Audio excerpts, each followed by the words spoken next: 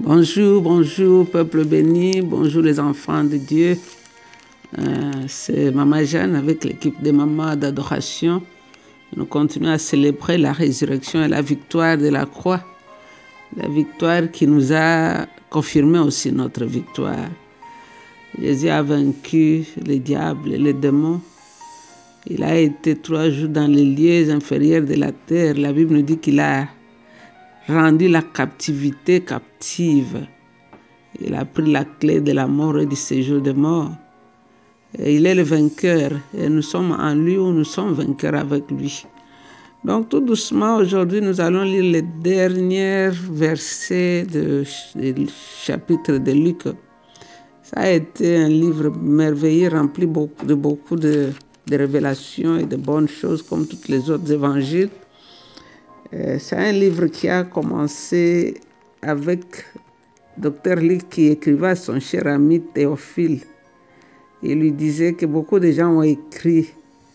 Et lui aussi a investigué et il met par écrit tout ce qu'il a trouvé qui était vrai. Et il écrivait à son ami Théophile. Et nous avons profité pour lire ensemble avec Théophile les recherches et les découvertes de Luc. Alors aujourd'hui, nous allons lire les 3 derniers versets dans le livre de Luc. Je vais lire la parole de Dieu. C'est Jésus monte au ciel. On peut lire l'histoire dans Marc 16, 19 à 20, Acte 1, 9 à 11. C'est bien de lire et de comparer les écrits. Ça va vraiment vous aider à comprendre bien et à méditer bien la parole de Dieu pour pouvoir la mettre en pratique. Ici, la parole de Dieu nous dit ceci. Puis Jésus les emmena hors de la ville, près de Béthanie. Et là, il leva les mains et les bénit. Pendant qu'il les bénissait, il se sépara d'eux et fut enlevé au ciel.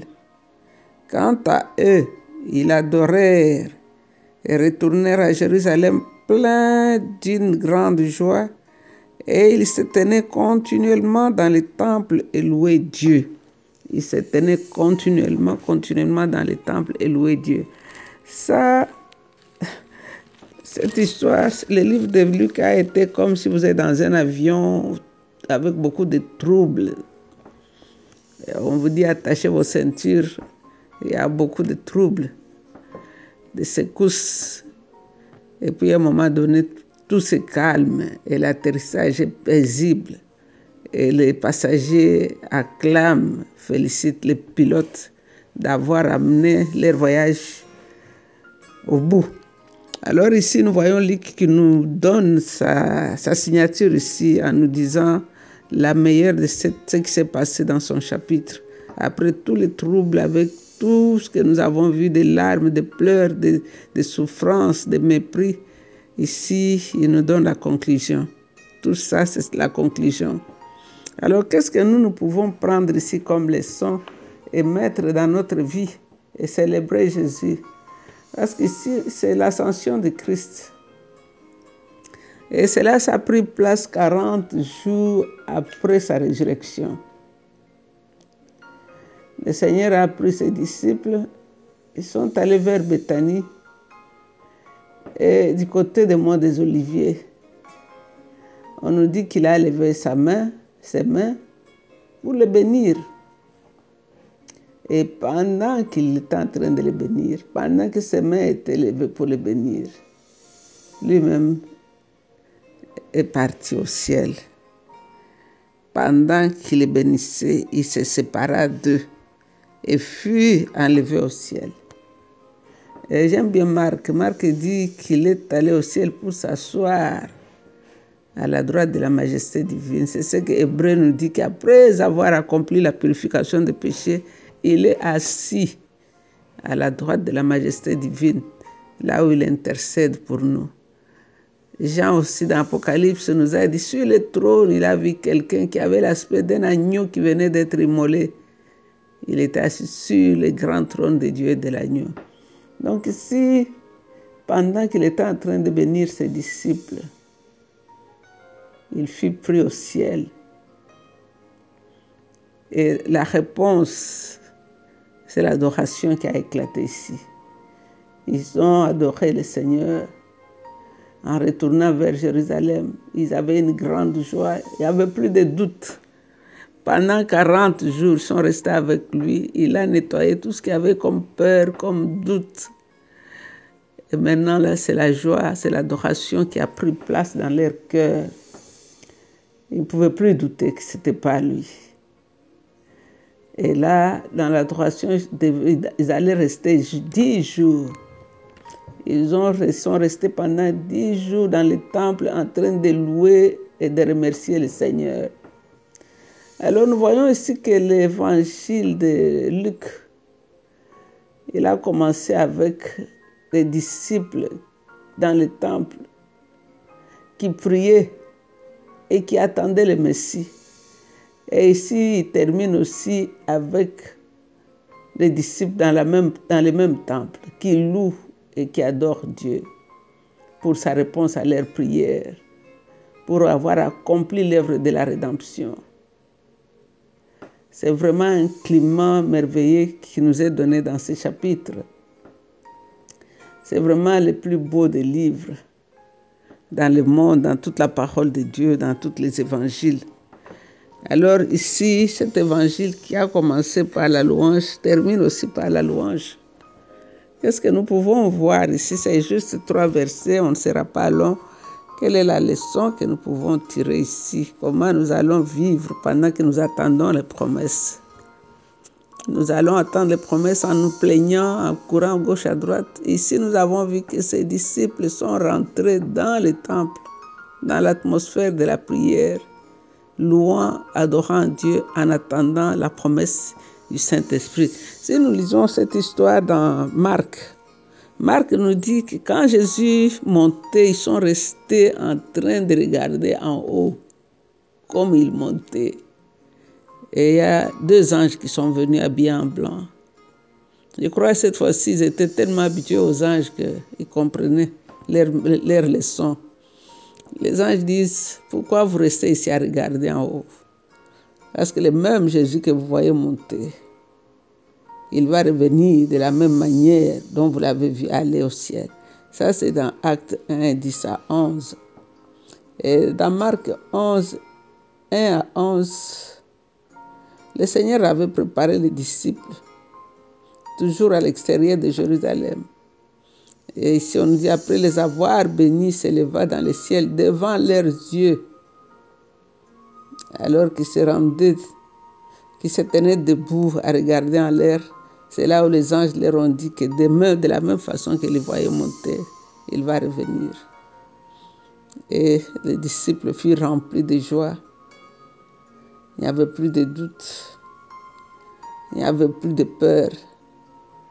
Ils ont vu leur Seigneur, leur Messie, le Fils de Dieu. Ils sont retournés à Jérusalem pour attendre la venue du Saint-Esprit. Et pendant tout ce temps, ils firent continuellement dans le temple à prier et à louer Dieu. Donc, c'est une leçon pour nous montrer que le Saint-Esprit vient sur ceux qui passent beaucoup de temps en louange et en prière. Souvent, nous voulons que le Seigneur nous remplisse du Saint-Esprit, que le Saint-Esprit vienne. Si nous lisons ou bien nous voyons les témoignages de ceux que Dieu utilise puissamment, soit aujourd'hui dans le monde ou ceux qui sont passés, ceux qui nous ont précédés de l'autre côté, nous verrons que c'était des hommes et des femmes de prière. Ces hommes et ces femmes passaient beaucoup de temps dans la prière. Parce que tu ne peux pas chercher à ce que le Saint-Esprit te remplisse. Tu n'as pas une vie de prière. C'est dans la prière qu'il va se manifester. Ces gens ont prié continuellement, enfermés dans le temple, dans la prière, pendant 10 jours. Et on nous dit que les jours de Pentecôte, qui était le 10e jour, mais le 50e jour depuis que Jésus était revenu de la mort à la vie. Ces jours-là, le Saint-Esprit est venu, comme promis. Ils ont été tous remplis du Saint-Esprit, baptisés du Saint-Esprit, tous ceux qui attendaient.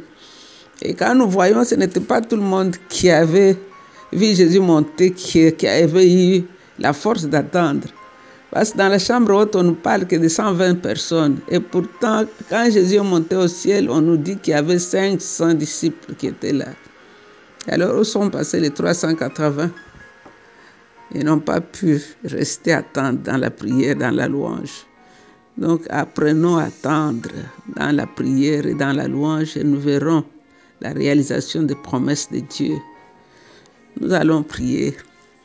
C'était court, c'était bref, mais c'était succulent. Jésus est monté au ciel et il reviendra de la même façon qu'il est monté.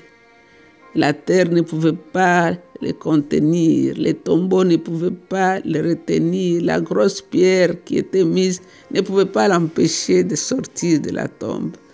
Il est ressuscité, il est vivant, il est monté au ciel et revient bientôt dans la gloire. La Bible dit que tout il le verra. Même les dieux de ceux qui l'ont persécuté le verront. Il mettra ses pieds sur le mont des Oliviers qui se fendra en deux. Et nous allons célébrer ces grands rois ces jours-là. Donc toi qui désespères, relève-toi. Ton Sauveur revient bientôt. Il revient dans la gloire. Il revient pour prendre revanche. Il revient comme un lion. Il revient comme un champion. Il ne sera plus comme un agneau, mais c'est lui, le roi des rois et le seigneur des seigneurs. C'est ce qu'Apocalypse nous dit. Il vient monter sur un cheval blanc et sa robe est trempée dans le sang parce qu'il a écrasé l'ennemi comme on écrase les raisins dans les pressoirs. Il a vaincu. Nous voulons te dire merci, toi le roi des rois. Nous voulons te dire merci, toi le puissant de Jacob. Nous voulons te dire merci, toi notre champion. Tu as vaincu Jésus.